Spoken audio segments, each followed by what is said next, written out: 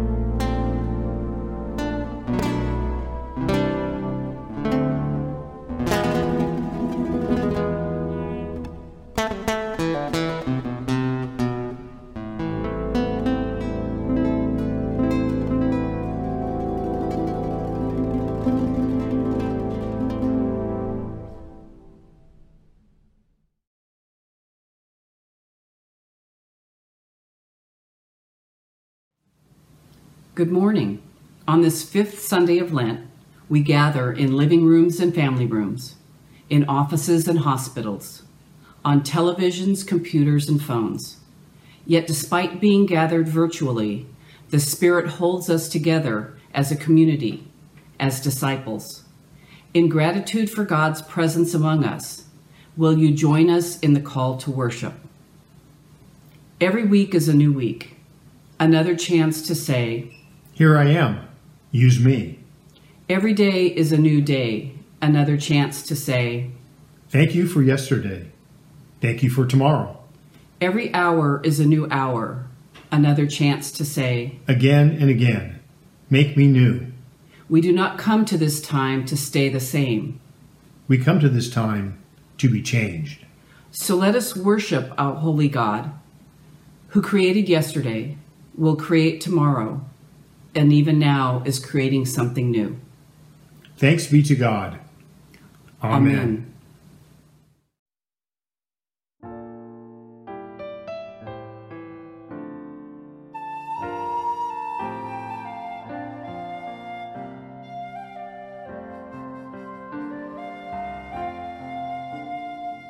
Spirit, open my heart to the joy and pain of living. As you love, may I love in receiving and in giving. Spirit, open my heart. God, replace my stony heart with a heart that's kind and tender. All my coldness and fear, to your grace I now surrender. Spirit, open my heart to the joy and pain of living. As you love, may I love in receiving and in giving. Spirit, open my heart. Write your love upon my heart. As my love I go my story, in each chapter empty. May my living bring you glory. Spirit, open my heart to the joy and pain of living. As you love, may I love in receiving and in giving. Spirit, open my heart. May I weep with those who weep, share the joy of sister, brother, in the welcome of Christ. May we welcome one another. Spirit, open my heart to the joy and pain of living. As you love, may I love in receiving and in giving. Spirit, open my heart.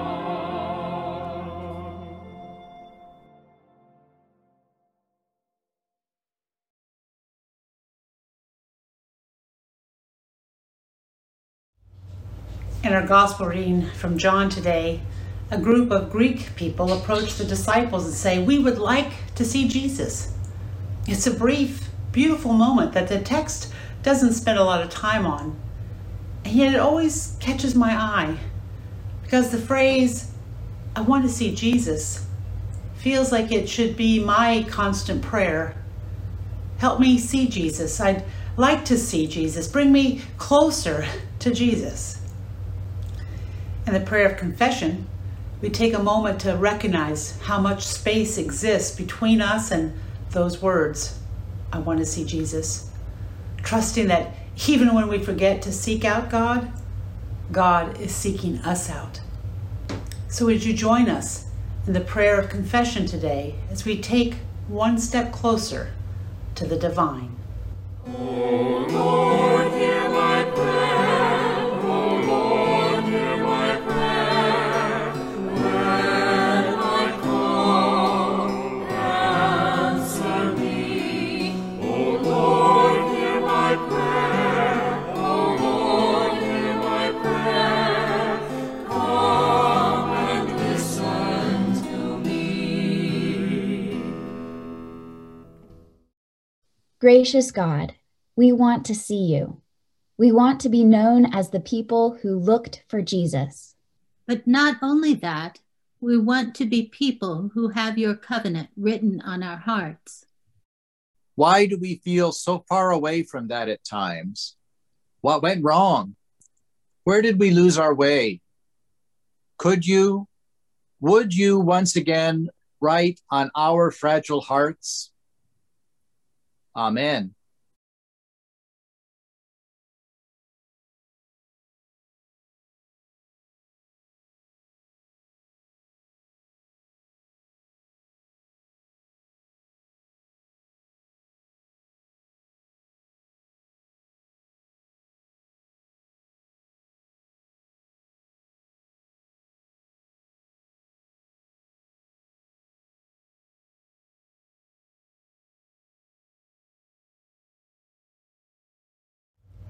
Oh, hear these words of assurance. Friends, despite our wanderings, despite our distractions, despite wrong turns, time and time again, we are known and loved by God.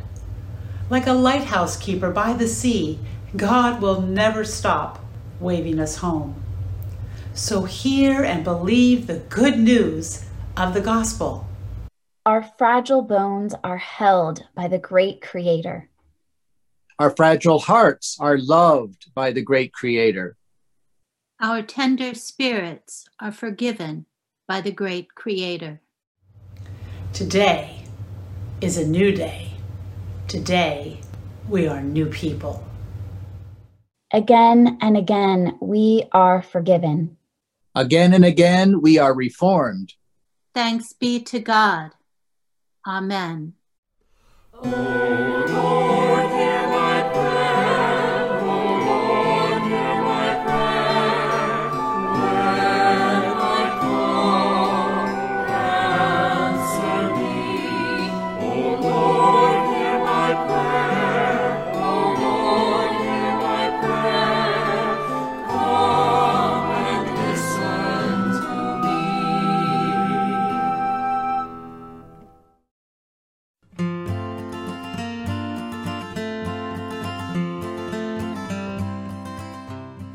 Good morning, young Christians. Do you like to play with Play-Doh?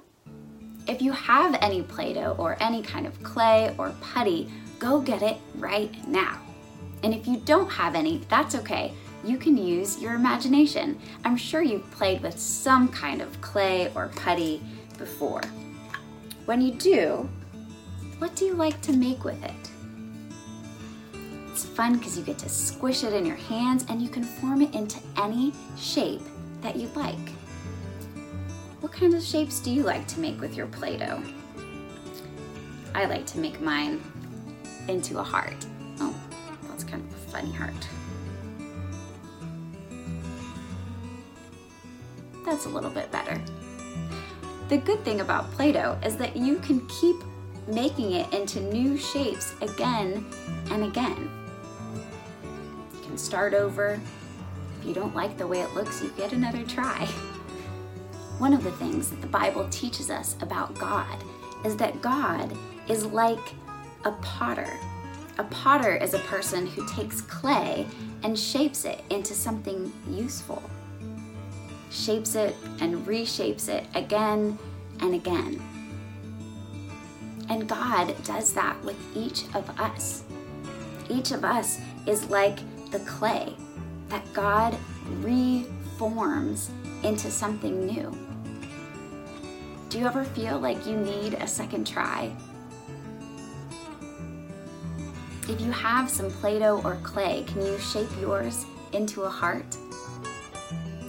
There's a prophet in the Bible named Jeremiah, And Jeremiah shared God's promise, God's covenant, that one day God would write God's law upon everyone's heart.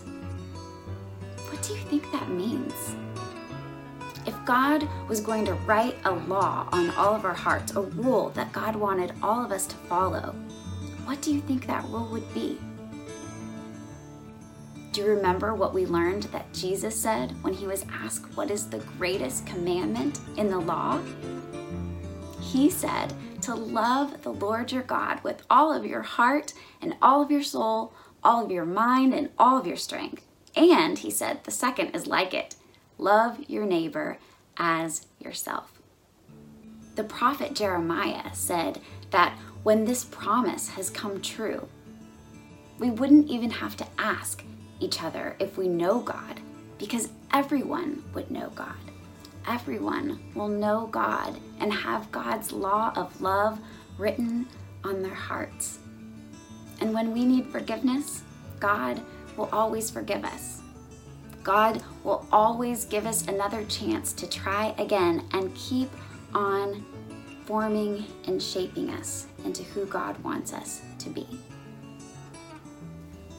When you're finished playing with your Play-Doh, what do you do with it? It's important to put it back in the container and put the top on really tight, or else what will happen? It'll dry out, right? And if it dries out and gets stuck, then it can't be reformed and reshaped into something new again. We want our hearts to stay shapeable so that God can keep reforming us, so that our hearts can be more and more like God's. Let's pray. Dear God, thank you for helping us change and grow, and always letting us try again. Reform our hearts and our lives to be more and more like you. Amen.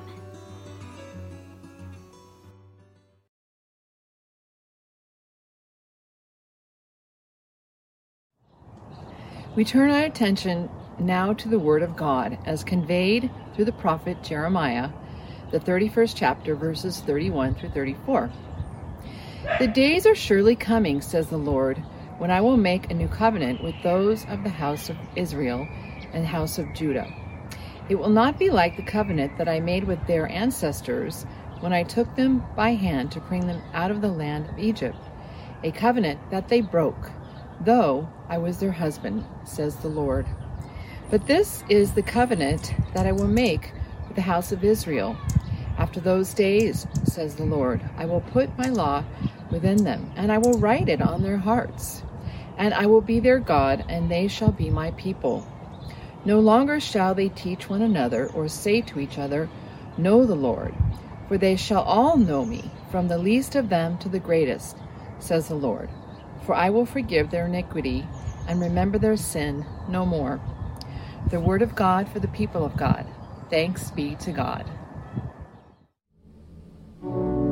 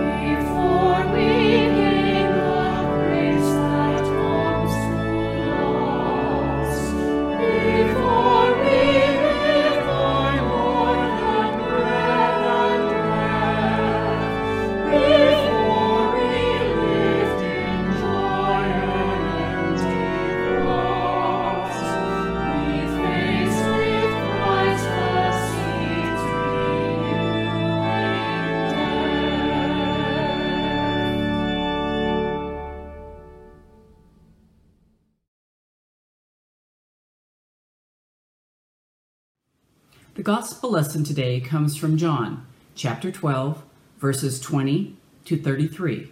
Listen for God's word through these words of Scripture. Now among those who went up to worship at the festival were some Greeks. They came to Philip, who was from Bethsaida in Galilee, and said to him, "Sir, we wish to see Jesus." Philip went and told Andrew. Then Andrew and Philip went and told Jesus. Jesus answered them, "The hour has come for the Son of Man to be glorified. Very truly, I tell you, unless a grain of wheat falls into the earth and dies, it remains just a single grain. But if it dies, it bears much fruit. Those who love their life lose it, and those who hate their life in this world will keep it for eternal life. Whoever serves me must follow me, and where I am, there will my servant be also. Whoever serves me, the Father will honor. Now my soul is troubled, and what should I say? Father, save me from this hour? No, it is for this reason that I have come to this hour. Father, glorify your name." Then a voice came from heaven. "I have glorified it, and I will glorify it again." The crowd standing there heard it and said that it was thunder. Others said, "An angel has spoken to him." Jesus answered, "This voice has come for your sake, not for mine. Now is the judgment of the world. Now the ruler of this world will be driven out. And I, when I am lifted up from the earth, will draw all people to myself." He said this to indicate the kind of death he was to die. The word of God for the people of God. Thanks be to God.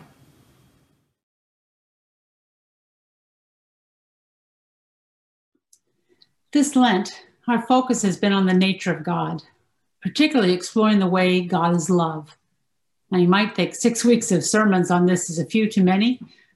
Yet if I went back through all of my sermons over the last 7 years, I suspect you would find this was a constant theme. Why? Because in my heart of hearts, I believe it is the message that we most need to hear and the message we most need to believe, not as some sort of dogma or theory, but as a lived experience. And from that experience, we are sent into the world. Because you see, God's love isn't puny. It isn't just so that we can feel good about ourselves, although that's certainly part of what I'm always wanting you to know. But that love, once we trust it, know it in our gut, rises up in us in a way that then compels us to love as we have been loved. And that love works on us again and again, not because we are failures, but because we can have so much more love to share than we believe we do. Well, this morning, we're going to explore love that reforms us. And I couldn't think of a better conversation partner than Father Gregory Boyle, founder and CEO of Homeboy Industries.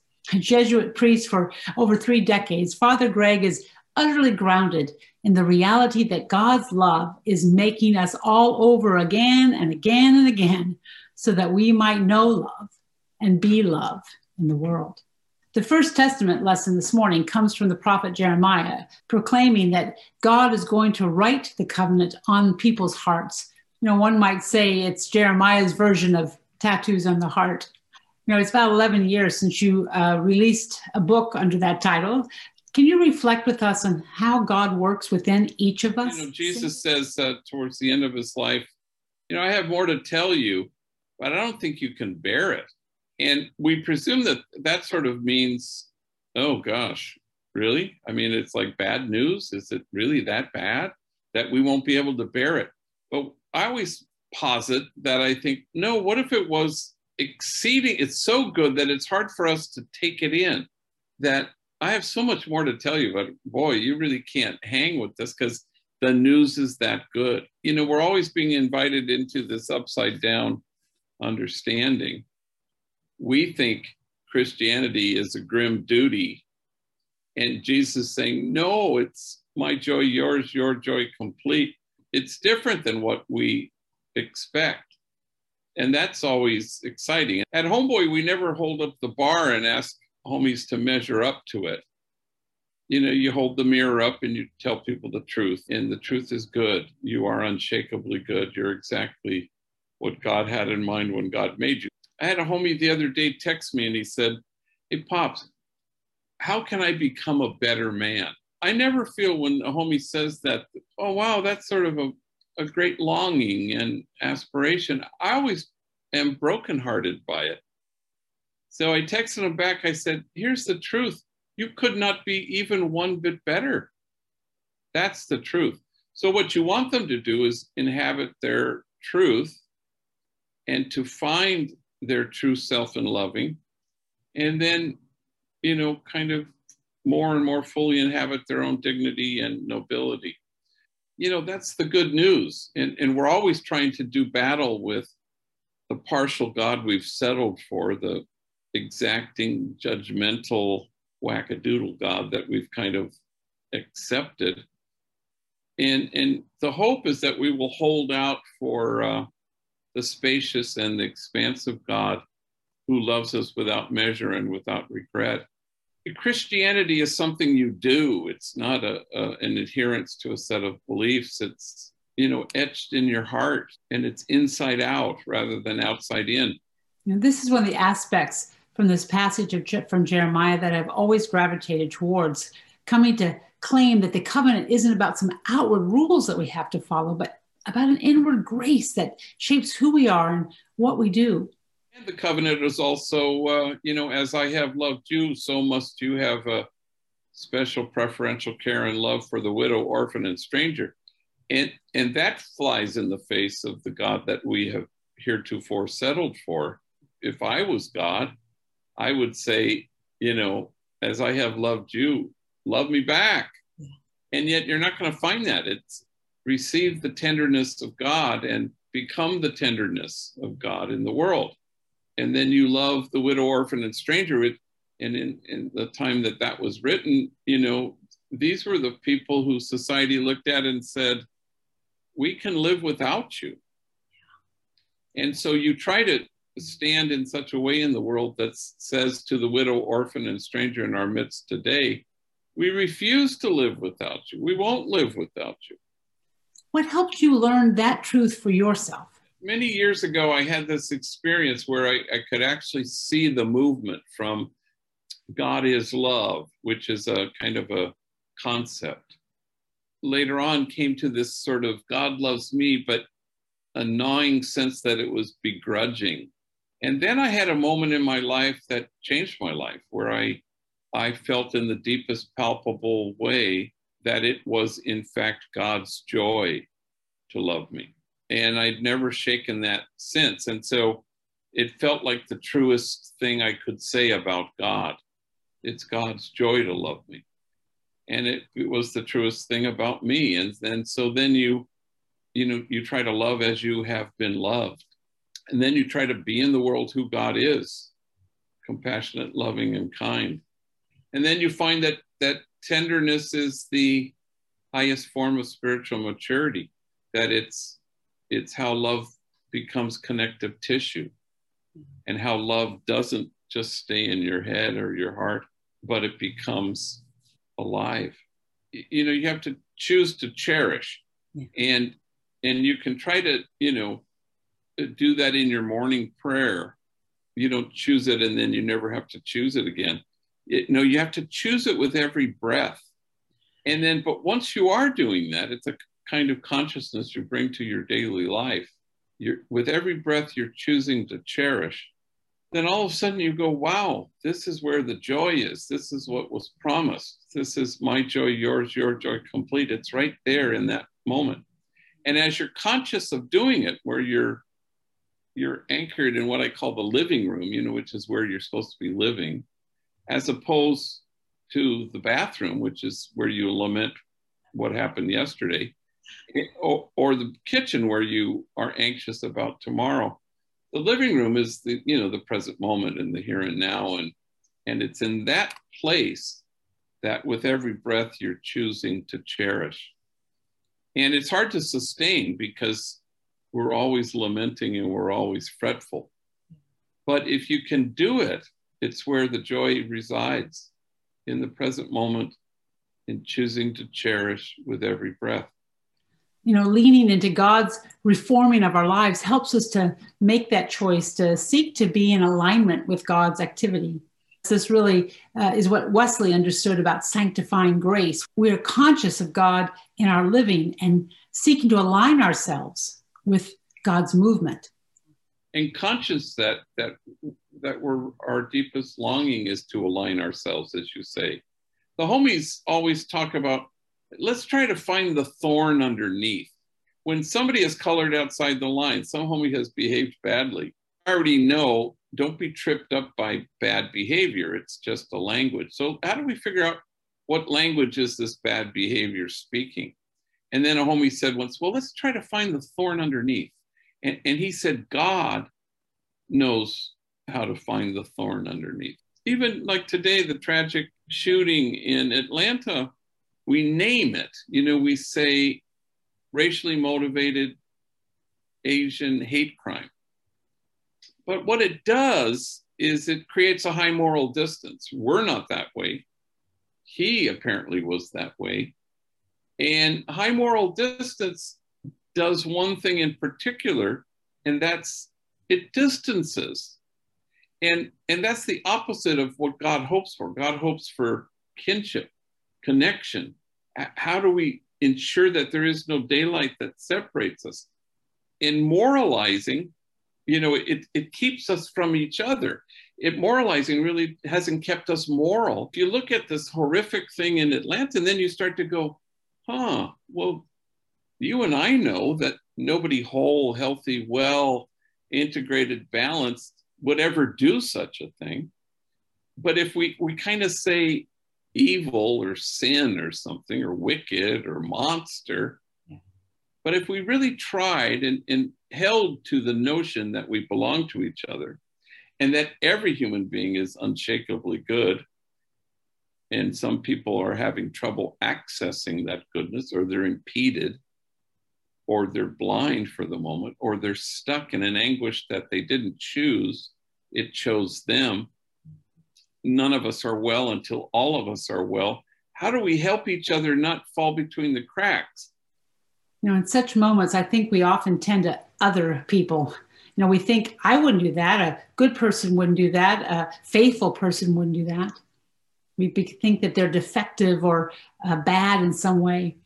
And as soon as we distance ourselves from someone saying, I could or would never do that, I think we create that space that you were describing earlier. Exactly. And it's self-congratulatory. You know, John's gospel, I think it was this last Sunday, and it said the light came, but people preferred the darkness.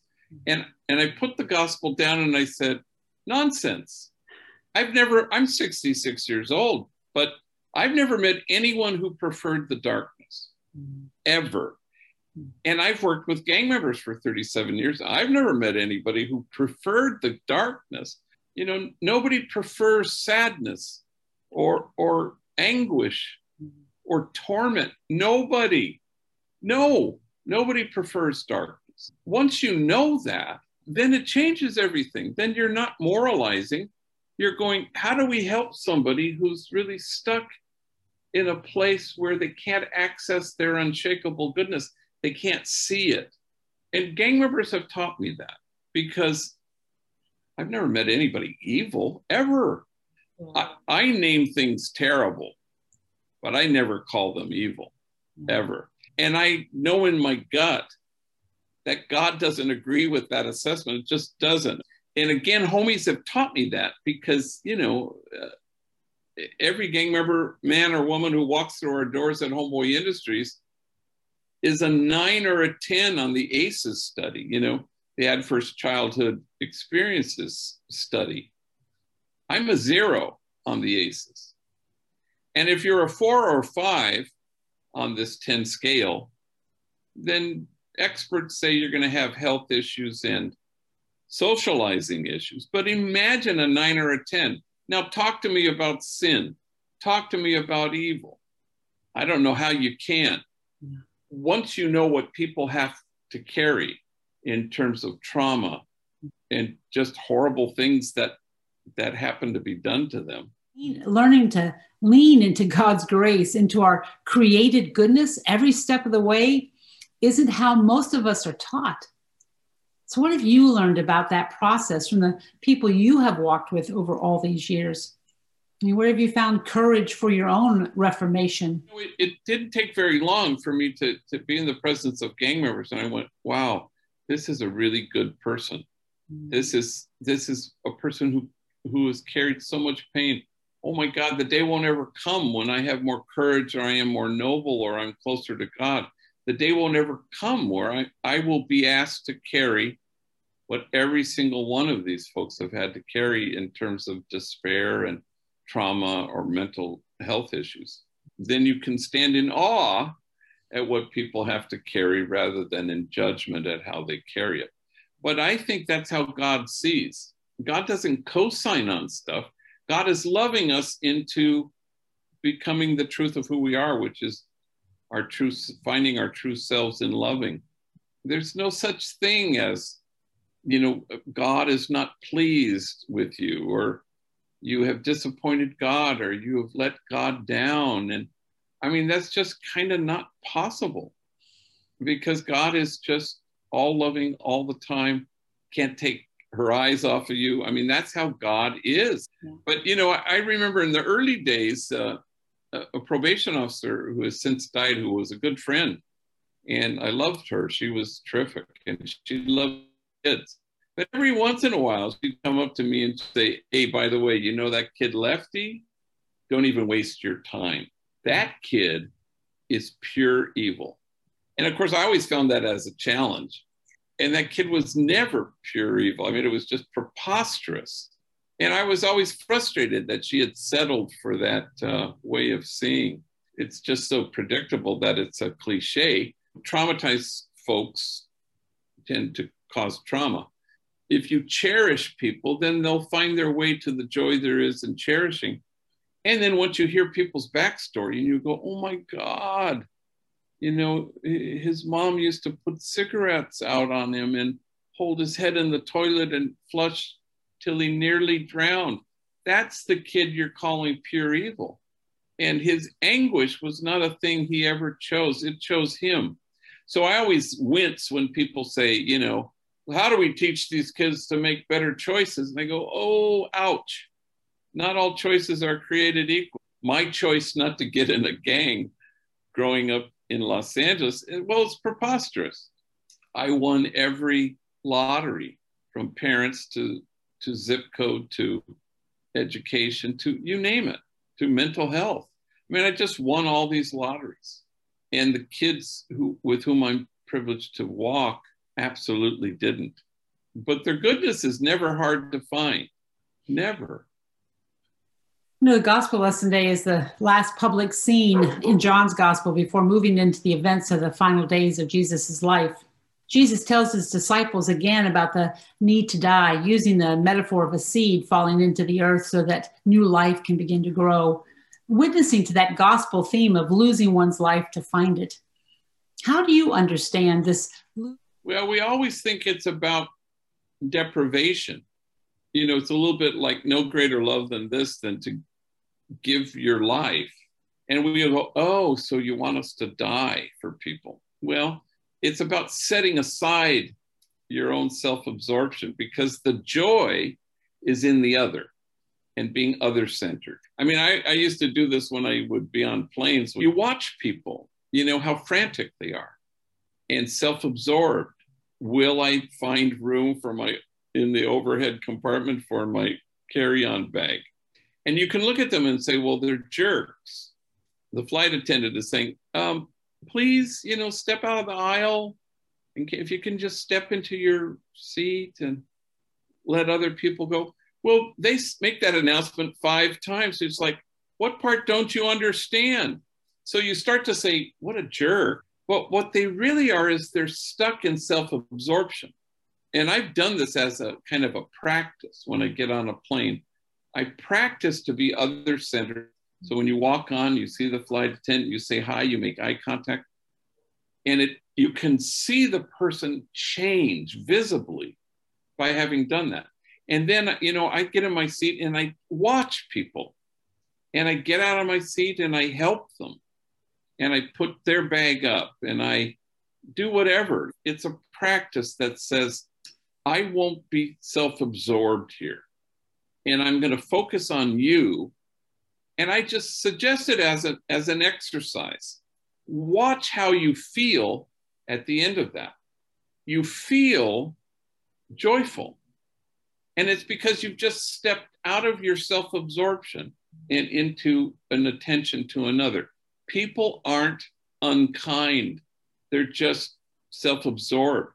You can be other-centered, which will lead you to this pathway where you love being loving. You begin, the first step is to, unless the grain of wheat dies, you step outside yourself and try to be just focused on the other. And Father Greg, I think sometimes that people probably look to you and your life and your witness, and they marvel at your capacity to love others and to see good in people.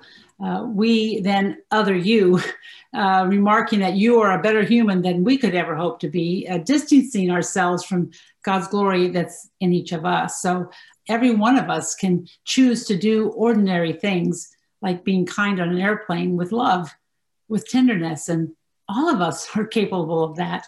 We just have to choose it and practice it. It reminds me of that Tom Hanks movie on about Mr. Rogers, and where this journalist is standing watching Mr. Rogers on a rope line, and Mr. Rogers is so other-centered. He's focused, laser beam, on really being attentive to the person in front of him. And the journalist, who's kind of the main character of the movie, really, he turns to this woman and introduces himself. Well, it's Mrs. Rogers. He says, well, what's it feel like to be married to a saint? And she kind of winces and she says, oh, I don't really like that word, because it implies that not everybody will have access to what he's doing right now. And then she says, he's not a perfect person. He gets angry. She said, it's a practice. He works at it. And I remember hearing that, I thought, wow, yeah, that's it. That once you know it's a practice, that you work at it, which is to say, with every breath, choose to cherish. It's a selfish endeavor, and that's okay, because the end result of that selfish endeavor is the joy that Jesus hopes you'll come to anyway. It's the only thing Jesus wants, joy for you. And we don't believe that. We think it's carry the cross, grim duty, oh my God, I'm not doing enough, I don't measure up. No, just joy. That's Jesus, is his agenda. God's agenda is kinship. Kinship is God's dream come true. But we think it's all be good and avoid evil. And God just sort of says, well, no. And God just tries to love us into being loving. Emily Heath, in an article in the Christian Century a few years ago, suggested that what we are too often willing to risk our lives for is actually our fears. And she wrote, we allow fear to deprive us not of heartbeats and breaths, but of something even more precious, the fullness and beauty of a life lived well. She went on to say that the great threat to Christian faith is not that we will not be safe from the world's dangers, but that we will be held captive by our fears of them. That we will have more faith in our fear than we have in Christ. What have you learned about letting fear die so that this abundant life might grow? The sign of our authenticity as followers of Jesus will always be joy and bravery. The sign that we are off track is fear and sadness. And so you can detect this pretty quickly and pretty easily. And, it's not about judgment. It's about how do we walk each other home, as they say? How do we invite each other into their own wholeness and health and wellness without ever striking the high moral distance that separates us? So inclusion is God, and kinship is God's dream come true. But I always think of Thomas, who shows up in the room where everybody's locked up and afraid and sad, But Thomas, say what you will, he's not locked up in the room. He's not there when Jesus comes. Where is he? He's out in the streets. And for me, he's the patron saint of joy and bravery. And the locked room becomes sort of kind of what the church does. You know, it's about circle the wagons, and we're frightened and we're sad. We don't know how to access joy. You know, the bishop set priorities, and I look at it and I go, well, it's easy to tell you what motivates it. You know, it's like pray for vocations. Well, that just means you're afraid of ordaining women. And pray for marriage and family. Well, you're just afraid of gay marriage. And abortion, of course, which is just a fear of being reverent for complexity, you know. But I looked at it and I went, fear and sadness, fear and sadness, fear and sadness. And it's all about fear. It's all about sadness, as opposed to inviting people to joy, you know. And it's the difference, like on the abortion question, it's about how do we invite people to a fullness, and as you say, an abundance that at some point makes it possible for somebody not to terminate a pregnancy. I mean, isn't that the point? But instead, it's all fear and sadness all the time. And it's a terrible way to follow Jesus. And how do you invite people into this glorious thing, this remarkable journey that we'd all like to do together, where Christianity is a way of life, where Christianity is what you do, as opposed to litmus tests of what you think or believe. And my sense is that people long for that, no matter how entrenched they are in their own fear and sadness. They long to be invited to abundance. A friend who has a mantra, and he always says, be fearless for me. And I use it sometimes, you know, when you're particularly anxious, be fearless for me. It helps, you know. It doesn't mean you're without fear, but it's kind of anchored in the sense that God protects me from nothing, but sustains me in everything. And be fearless for me is a helpful mantra.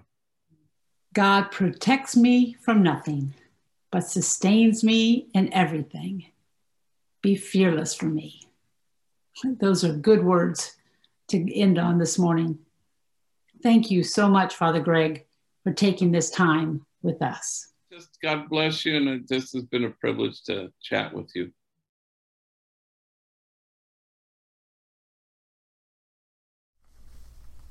Let us pray.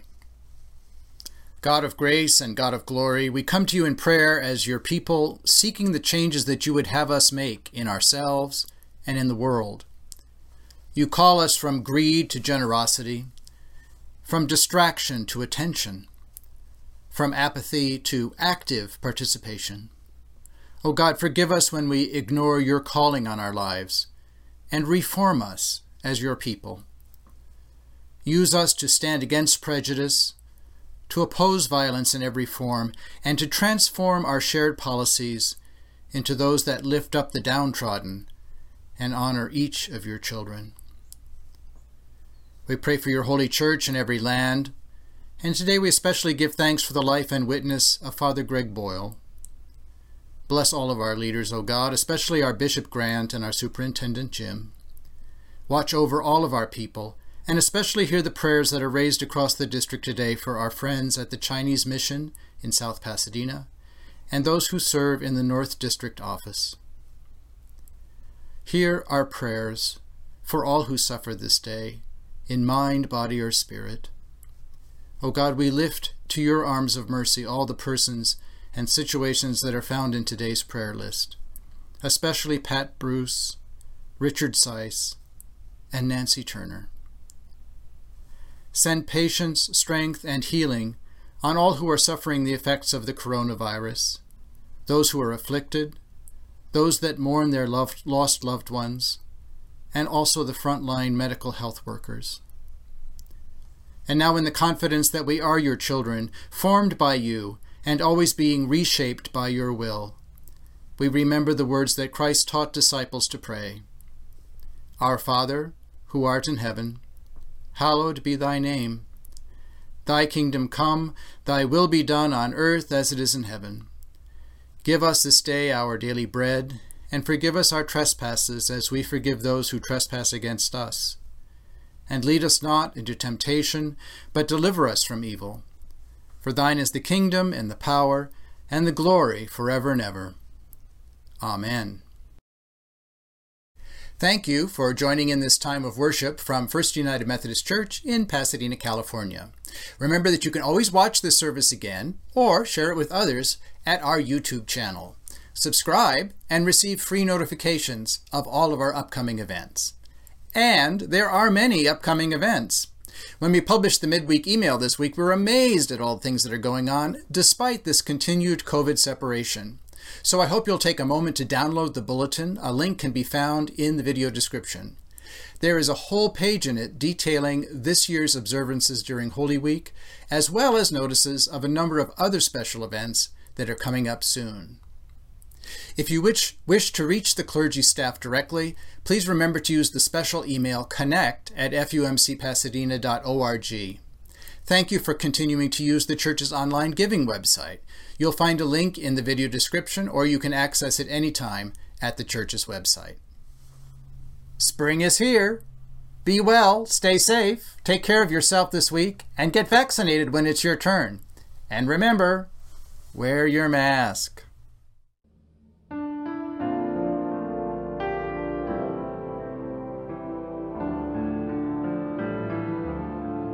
Tree of life and awesome mystery, in your death we are reborn.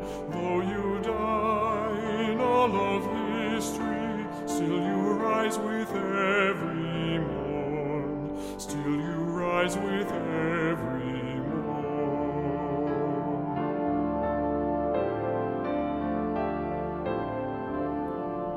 Seed that dies to rise in glory, may we see ourselves in you. If we learn to live your story, we may die to rise anew. We may die to rise anew.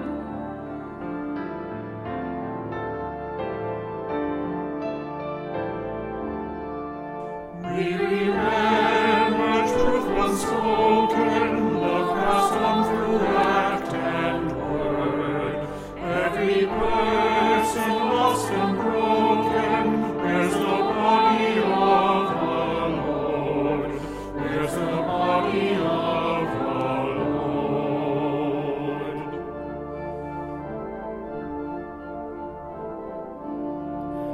Christ you lead and we shall follow, stumbling though our steps may be. One with you in joy and sorrow, we the river, you the sea. We the river, you the sea.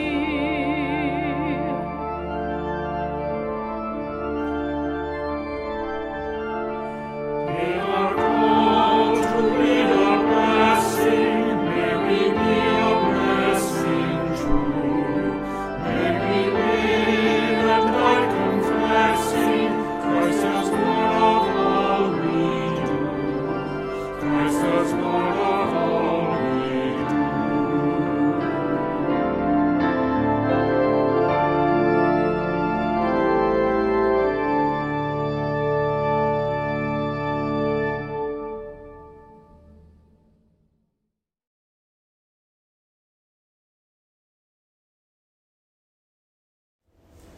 Family in Christ, God will make all things new. New stars, new dust, new life. So let God have your heart, every hardened edge and measured beat.